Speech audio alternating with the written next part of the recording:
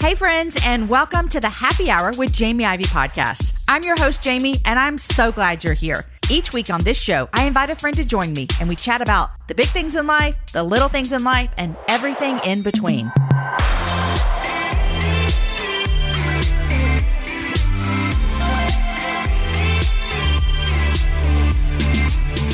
Happy October 14th. Today is episode number 330, and my guest for the Happy Hour today is Dr. Karen Swallow Prior. Karen is a research professor of English and Christianity and Culture at Southeastern Baptist Theological Seminary. She's the author of several books, including On Reading Well, and her writing has appeared in numerous places, including Christianity Today, The Washington Post, Relevant, The Gospel Coalition, and so much more. She and her husband of 35 years currently live in Central Virginia. And you guys, I've been a long time fan and admirer of Karen's voice and her writing, and I am so thankful that she's joining us on the podcast today.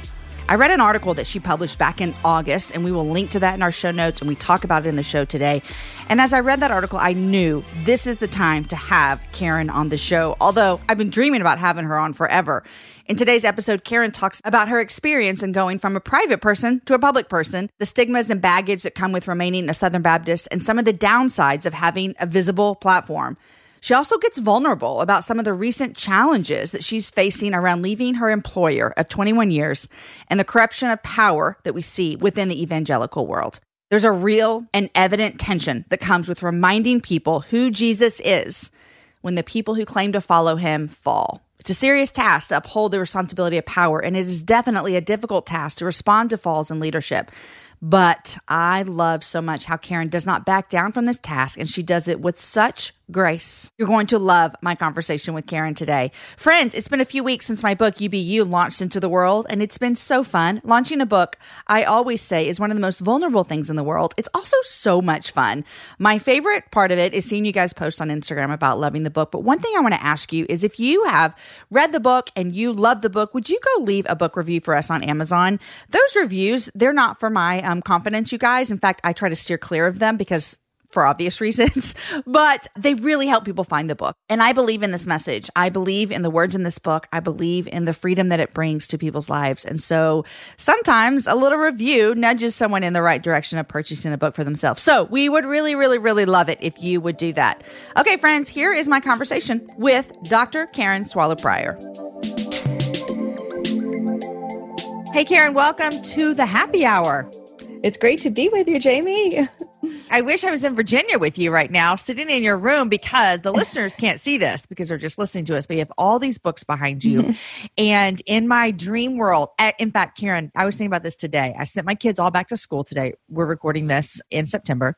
And I was walking around my empty house and I was thinking to myself, it's so quiet without the kids home. And I'm thinking, in a few years, this is going to be our everyday life because my kids are all going to be gone.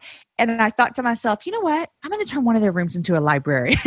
So as I look to your library behind you, I think, oh, one day I'm going to have a library in my house. So thanks for joining me today. Oh, no. And this is this room, I don't even know what it was originally because this house is so old. And when we bought it, this room had been converted into like a kitchen upstairs or something. I think nice. They made it into an apartment. I don't know. Okay. But anyway, we converted it into a library. So it's just a little, quiet, dark space. Well, I think that if I were going to put two rooms together, I would put a kitchen and a library together because here's what happens at my house. I don't know who's the cook at your house between you and your husband. My husband. Okay, mine too. So my husband's the cook. So in a perfect world, he would be cooking. I would have a book and a glass of wine and we'd both be happy. So let's have the perfect world now. Just do the remodel. Sounds like the perfect life. Karen, for those of my listeners who aren't familiar with your work and what you do, give yourself a brief introduction to all my listeners. Well, I am primarily an English professor. That's, what my life's work is. But I write some books and write a lot of articles and do a lot of tweeting. And I live in Central Virginia. I've just finished up 21 years of teaching at Liberty University and am transitioning to a new position at Southeastern Baptist Theological Seminary, just a little bit south of me. I've been married to my husband, Roy, for 35 years. I'm married very, very young, yes. And we live in the foothills of the Blue Ridge Mountains, which is God's country. Dreamy, yes. And it is very dreamy. So yeah, very, that's very, very who dreamy. I am, I guess. Well, I've known about you for a while and our paths have crossed a handful of times. And then just recently in August, you wrote an article, which you write lots of articles. And I read it and I thought I have got to get Karen on to have conversations about this because you're a brilliant writer. So the article was not a surprise in that way, but it was just like, man, this is a conversation that I would like to have around what we're seeing a lot. And so I'm going to dive in. We're not going to hold any punches back. We're going to dive into the happy hour because if I were sitting across from you in your library, I would be doing the same thing. One of the things that I think we've seen a lot in church and evangelicalism has been we've seen a lot of people fall. And this has been really hard for me, Karen, because I never want to celebrate failure. Like, oh my gosh, never. Like, and I believe in a Jesus who died for everyone's failure and can redeem anything, right? And yet we have these things that we see. And I find myself thinking, we have to talk about this in a way that is healthy, which makes it difficult. And your article did that so much for me. You wrote an article about power. And here, let me get the title for it right here. It's called Liberty University Be a Lesson in Unchecked Power. And I just want to read at the very end, you said this. You said, in the name of conservatism, we've conserved the wrong things. In the name of evangelism, we evangelize the wrong gods. In the name of religion, we harm those entrusted to our care. Thank you for writing it. It was with everything that happened with Jerry Falwell Jr. at Liberty University that we saw over the summer and then throughout the end of August, beginning of September. Was that hard for you to write? For two reasons. Number one, you spent 21 years there working there, pouring out your life for the students. In fact, I've talked to a handful of students and they love you so much. And so was that hard to write from that perspective? And then is it just hard to write as a follower of Jesus? Ooh, that's kind of a loaded question. I have so much to say. I'll try to say it succinctly. Say it all, Karen. We want to hear all of your words. So just kind of the short answer about that particular article, writing it, and then I'll kind of scope out to the broader issue, just for anyone who's interested in writing and that process. This was actually one of the hardest articles that I've ever written, but not for what might be the obvious reason. So I was mentally, spiritually, and emotionally exhausted when I was asked to write that, because things, as you kind of gave a brief timeline of, things happening in August, September. It was pretty quick, at least in the public eye. But for me, it wasn't quick. I knew a lot of things for a long time and I knew they were coming. And then there were some surprises along the way too, that no one could have planned, only God could have revealed in terms of showing people for who they are. So I agreed to write this article quickly with a quick turnaround. And I didn't realize how exhausted I was. I'm still recovering from that exhaustion, by the way. But I sat down and I spent a day or two. I had 2 days to write it. And I wasted an entire day writing something and sending it to someone that I trust and saying, can you just tell me if there's anything in here that I can salvage? And he said, no. Oh, gosh. He said, Karen, put all this, save it for something else. And he said, write out of your passion and your anger for what has happened to your students and your school. And so that's what I did. And I wrote that in about an hour and turned it in. So, but I prayed and prayed. I just said, God, I am so weak. I'm so empty. I don't know what to say in this moment. Please give me the words because I am exhausted and I don't know what to say. And so I do believe that he gave me the word. I even just said this to a close friend of mine. I said, I thought this article was filled with cliches and the most basic things that anyone could say because I've been living this for so long. And to me, it just seemed like the obvious, but did I just quote some of those, what you thought were the most obvious cliches? No, well, the whole thing in my mind was just what I've been carrying around for a long time, but I don't realize that most readers weren't carrying that around. Yes. And a big part of being a writer or a teacher is kind of knowing what your audience knows and doesn't know and giving to them. And I was just beyond that. Like I have been living in this for so long that I don't know what everyone else doesn't know, if that makes sense. It does make sense, yes. And so, so I just thank God for giving me the words. And I actually have refused so many interviews and so many writing opportunities on this because I still don't really want to write and talk about it that much, but you're an exception, Jamie. So. Oh, well, thank you so much. But what about the fact of how is this difficult to have these conversations as a follower of Jesus? Because here's where it's hard for me, Karen, is I co-host over on the Relevant podcast and love doing that every single week. And we've spent a good amount of time talking about what has been happening at Liberty University. And most of the time that we talk about it, I feel like it's constructive. And most of the time that we talk about it, I feel like it's worth talking about because it matters, because we're all Christ followers and it matters. And then there's other scenarios that might happen in the world. And I think, I don't know how I could talk about this. So my question to you would be, was that hard to write as a follower of Jesus to kind of talk about how you see power corrupting people's leadership? You know, followers of Jesus come in all different stripes, right? We have liberal, conservative, progressive, that's something we've seen, especially in the past few years, as a lot of our categories and edifices are crumbling.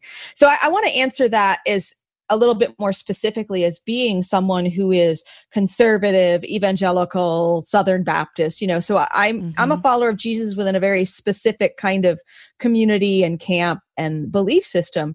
And so being conservative, I actually give more weight and trust constitutionally and doctrinally to institutions and to authorities and to those things. So it's less natural for me to fight the man or rail against the powers that be. And so it makes it a little bit harder for me to, I think, even see sometimes these abuses of power and authority, and then to know what to do about it, because I do naturally and willfully believe in authority and institutions and so forth.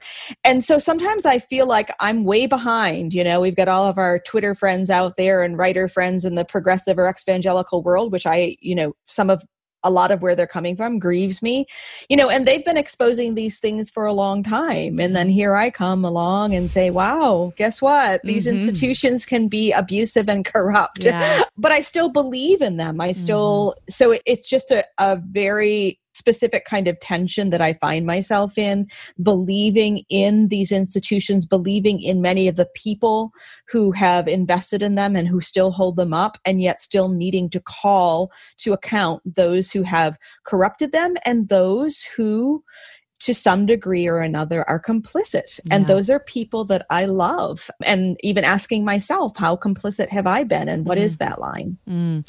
Could you have written this article if you were still working there, do you think? No, I could not have. Yeah. So here's my question. I always think about this too. I could have. But you might not have been working there anymore. Right. Right.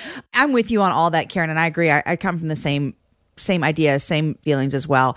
Here's where I also am always wanting to think through the lens of the people that are not Christians looking in on situations where we could list, it's not just what happened this summer at Liberty University with the president. There have been numerous other examples of what we've seen within institutions where power has corrupted what was meant to be good. What do you say to those people who are not Christians and they're looking in and then they're lumping everybody into that same kind of person that we've seen power corrupt people? How do you talk to them and remind them that that does not equal everyone that chooses to follow Jesus? I mean, that's a really important conversation to have. But I actually, in some ways, think, the world that we live in right now, we are seeing so many revelations of abuse and corruption in all institutions, and not even just formal institutions, but informal ones like Hollywood or politics. In some ways, that actually makes it easier. It's harder for us to deny in this day and age how absolutely power corrupts, whether it's within the church or in some other institution, and how so many communities are defined by hypocrisy to their professed ideals. Again, Hollywood isn't Christian, but it, claims to be for freedom and equality. And we see that, women have been treated horribly there, and minorities as well. So to me, the issue, it's more important to just kind of, rather than point to the hypocrisies, because those are everywhere, although that's, it is important. I point those out for my people. I get accused by a lot of conservatives, especially on social media, of always punching my own people. And I'm like, because those are the people that I love and that I want to correct. I mean, the other people they're not, not my circus, not my monkey. Yeah. So it's really about pointing to the way we are all fallen and the way we are all prey in this, particularly, I think, in this postmodern age, to being corrupted by power specifically.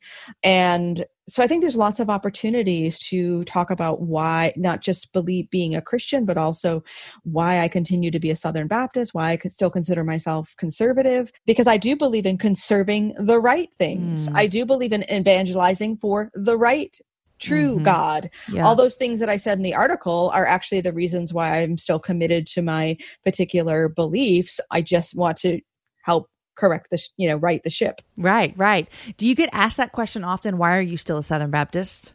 I do. I wasn't going to ask, but now I want to know how you answer it.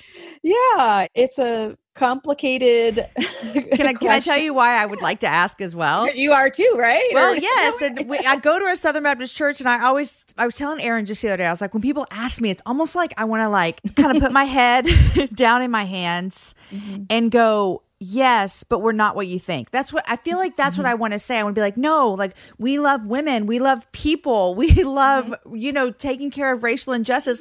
We love all these things, because I feel like there's this idea of what Southern Baptist is. And I don't want to say I'm embarrassed by any means. Right. I just always am like, well, what have you heard? That's kind of what I want to say is what do you know? So tell me, why do you say, yes, I'm still here? Well, I mean, there are a few different ways to answer that. One is, of course, just doctrinal. I mean, I've been generic Baptist by conviction, pretty since I've been a Christian, which has been as a child. I was raised in a Baptist type churches. And then providentially, because I wasn't Southern Baptist until moving to the South 21 years ago. And at that point, we were looking for a specifically Southern Baptist church because, we were still coming into the conservative resurgence. So a lot of Baptist denominations in the North where I grew up are liberal and progressive, and we didn't want that. We wanted conservative. And so we knew we would find that in the Southern Baptist Convention. So here I am. And so I can see providentially that God is using me here and using others that I have come to know and love. And I can look at the other denominations and see all their problems. So I could switch one set of problems for another. But I believe in God's providence that He has directed me along this path my entire life. And until He directs me elsewhere, which is the exact opposite has been true. I've been becoming more and more involved and feeling more and more like I'm using my gifts and my talents that God gave me. So I'm here. And again, it's got a lot of baggage, but don't we all? I know. And I like how you just said I could exchange one problem for another problem, So it's not like we're all looking around going for this perfect place that actually doesn't actually exist until one day it will, when we're with Jesus. You talked about using your voice. And I know that I've heard you talk about kind of this transition from this private life into more of a public life. What has that been like for you? And was it a decision where you were like, okay, it's time, I'm going to start speaking out on things? Or was it just a kind of a slow transition? You woke up one day and went, oh my gosh, okay, now people are watching and listening. It was not a conscious decision at all. Social media has changed so much. So when I was working on my first book, which came out in 2012, so that 8 years ago, which seems like forever ago and just yesterday too, right? Yeah. Facebook had been around a little bit. Twitter was fairly new. And so when I imagined being an author and writing a book, I was doing that still primarily as an English professor. I had written a few columns, wanted to be an opinion writer and an essayist primarily. Just thought, well, I'll just always be one of those sort of unknown writers, hopefully writing good things that a few people read and like. And yet then this whole evangelical sort of celebrity culture was evolving. I got an email, just a person in my profession fellow Christian whom I love and admire so much and have looked up to my entire professional life. And he congratulated me for becoming a celebrity. And I thought, wow, that is not, that's anyway. And I was like, that is not what I ever wanted to be. Mm-hmm. But again, I just see God doing this. I simply spoke up. My voice has been received in certain corners and places, and those places have opened and expanded. And I've just tried to be faithful in stewarding those. This would not have been my choice. If I could pick who I was, it would be, some, Ivy League professor writing deep, thoughtful books that only a few people read, I guess. Yeah. But that would have been my choice. But I can see now that God has more for me to do in the church and for the church. And the fact that he is using me specifically to cultivate love and appreciation and understanding of literature, when I did that just blows my mind. I never thought that God would use that passion for the church. I love that so much because it's this shining example of God can take something that you're so passionate about and use it to bring him glory, which all of our lives should be bringing him glory. And to see that he gets to use literature that you love and are passionate about, isn't that kind of him? It's so kind. He has been exceedingly kind to me, and I'm so thankful. So I've tried to, so pretty much I try never to question his ways anymore. I'm just like, okay, God, right. I'm here. Yeah.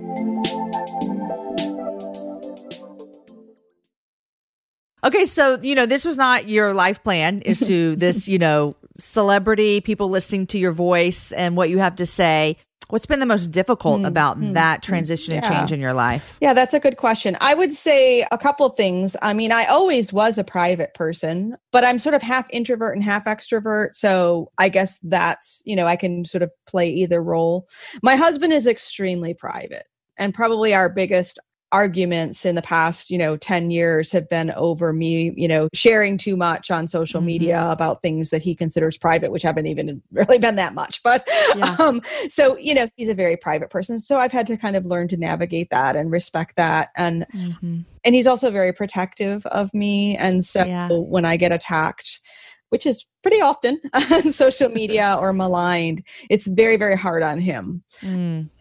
But he believes in me and trusts me and lets me do what I'm out there doing. So yeah.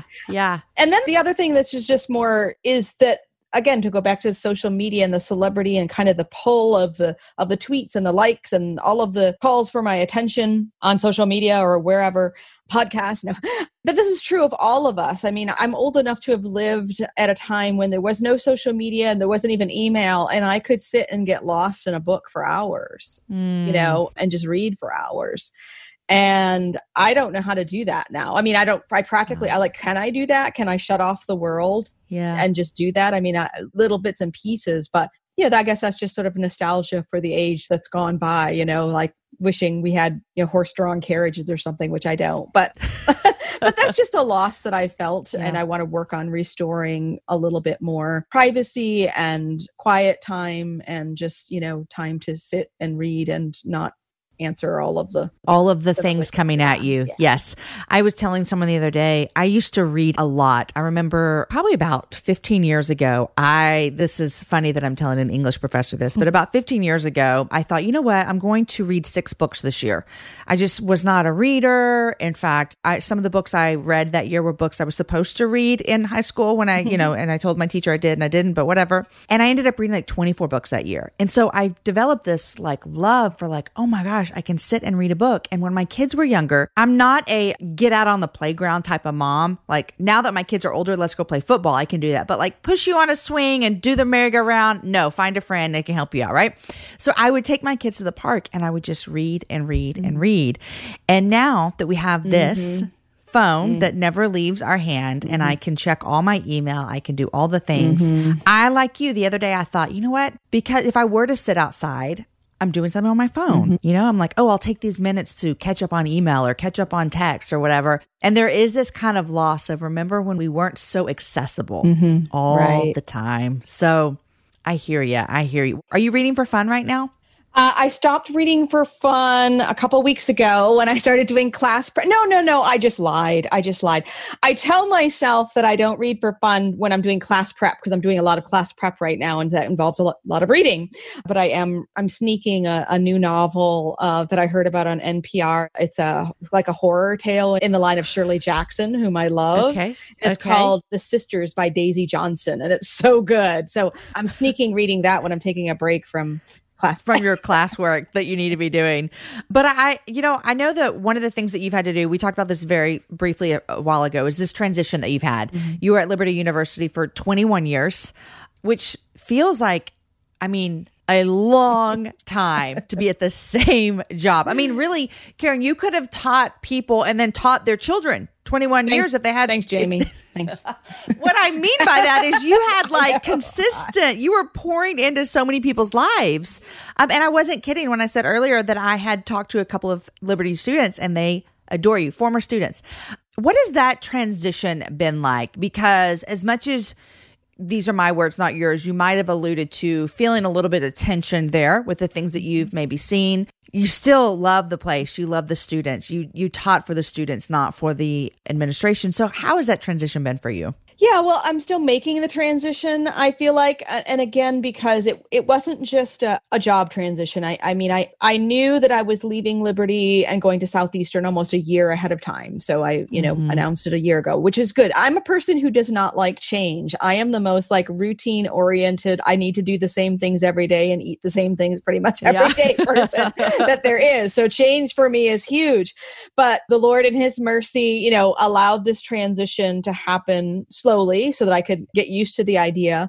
But then kind of the trauma, and it is trauma, not just for me, but for my colleagues and for the whole institution that occurred as I was making the transition. These things were unfolding, just as my contract there was ending and my one at Southeastern was beginning. It just put me in a place where I knew I was convicted by God that I needed to steward that place where I was still I'm still part of the Liberty community in some ways. I'm still part of the church community here and friends with board members and administrators and lots of faculty members. And so it was kind of like having one foot in the door and one foot out. And for whatever time that was going to last, I needed to steward it well. I needed to speak up on behalf of my colleagues who still can't speak up and still love and serve that institution. But because let's just face it, this goes back to my article. When you have an institution that is, whose systems and whose power has been corrupted, it's not just one person. That would be impossible to keep. Right. There are people around that person and different levels of complicity, as we talked about before. And I'm not saying that, I'm just saying that that's just the reality. And sometimes we just can't even see that when we're in it. So I'm sure that that's why we all have to sort of examine ourselves about how much we are complicit in abuses and power. So anyway, all that to say that, it's been a long transition, which has been hard, but also merciful, because I don't think it would have been possible for me to wake up one day and say, oh, here's a new chapter of my life. But I do kind of need to do that. So you are entering a new chapter. I do find it, when I read your article and the more that I've had conversations about what's been happening, not only just there, but in other institutions that we've seen, and not even only institutions in the church, and other places that we have seen what we talked about earlier, this power who can corruption. It has made me think exactly what you just said of this person. It's not a solo gig. It's not a solo job of power.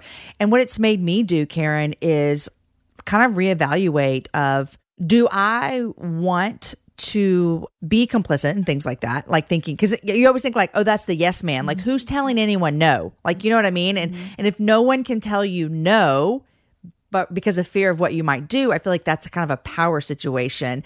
And so it has caused me to think a lot of, how do I want to encourage my listeners or people around me to kind of wake up to when, are you in a situation where you can never speak into someone's life or never say no, because that might be an absolute power. And we're watching right in front of our eyes of what happens when that happens. And it takes down a lot of people, which is sad. You know, it doesn't just affect the people right in front of them. Okay, so what I want to ask you this as well.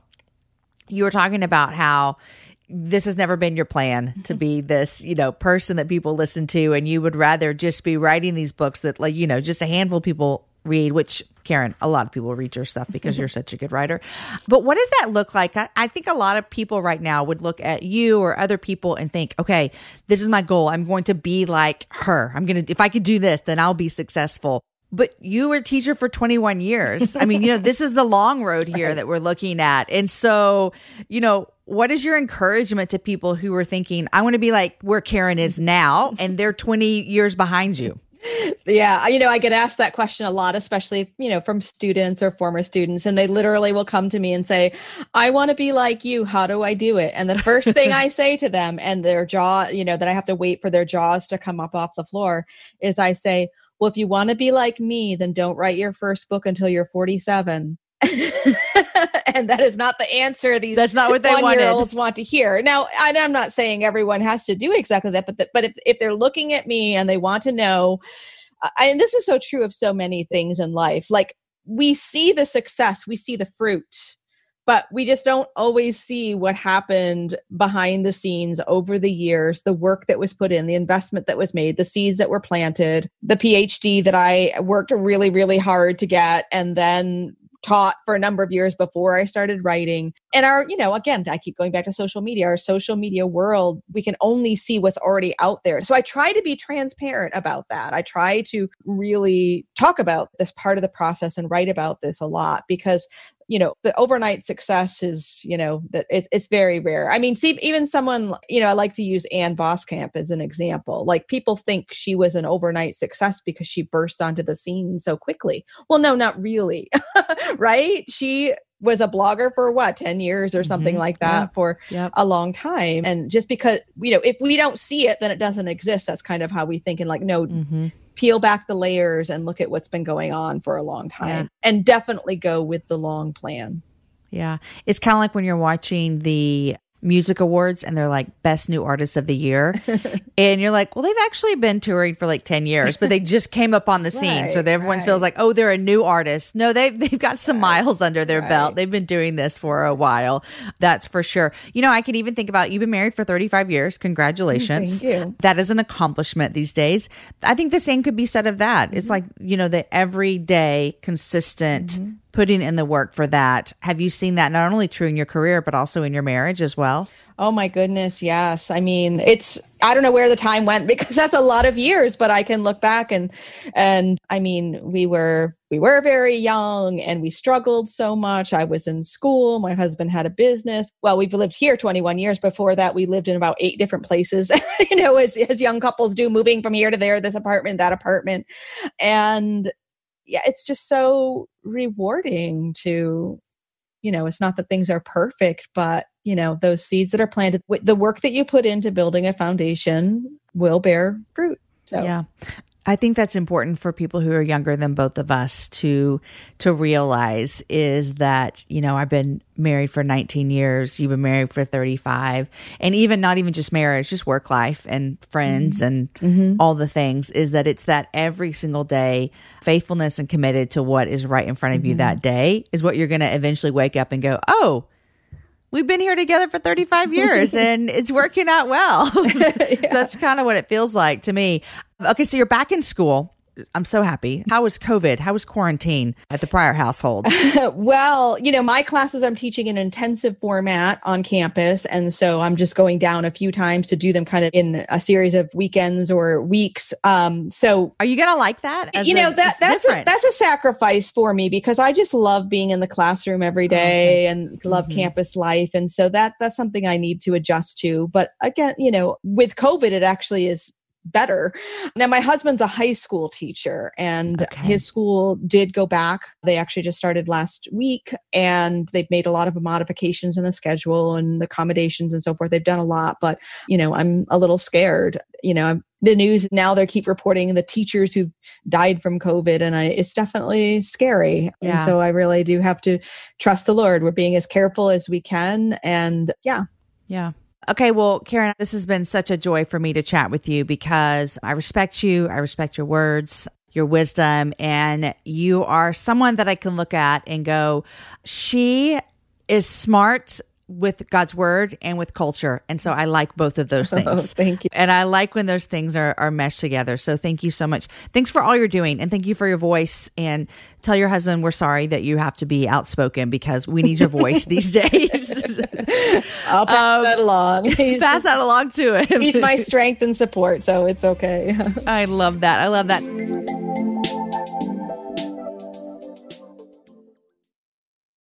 What have you been loving these days? We just finished watching Love on the Spectrum on Netflix. I have heard such good things about that. Oh my goodness. It's only one season. I assume more are coming out. And that was very disappointing when it ended. I cannot wait to beautifully done. Yes. Yeah. And then I would just say, I said already that I live in God's country and I love the summer. I adore summer, but fall is slipping in and that's so lovely too. So I'm just really enjoying the fall weather and just making that transition from this eternally long summer because it seems like it started in March with everyone going home for COVID. It did. Yes. And so it does feel like a new season, not just in terms of the weather, but even in just life returning a little bit more back to normal. I hope a little bit more. I know. I hope so as well. I hope so. We're recording this early September and my kids got on the school bus this morning and I hadn't seen that school bus since March 13th or something.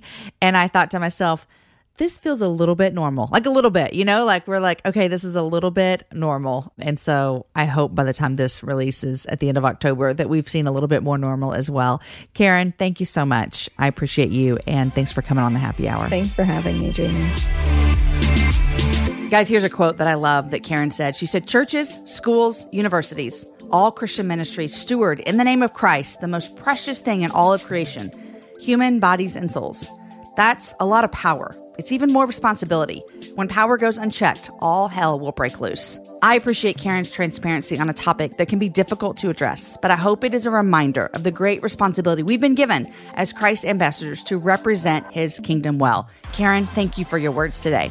Today's show was edited and mixed by the team at Podshaper, and the music was developed for the show by Matt Graham. Show notes are written by Abigail Castell, and the whole thing is organized by Lindsay Sweeney. Friends, enjoy your week. Share the show with a friend. Have a happy hour with a friend, and join me and my friend Mandisa this Friday for happy hour number 331. And also, don't forget, did you hear our Faith and Politics miniseries that launched a few days ago? Well, part 2 is next Monday. My friends are coming back. Eugene Cho and Amy Wolf have both been guests on this podcast before, and you're going to love our conversation. Have a great week.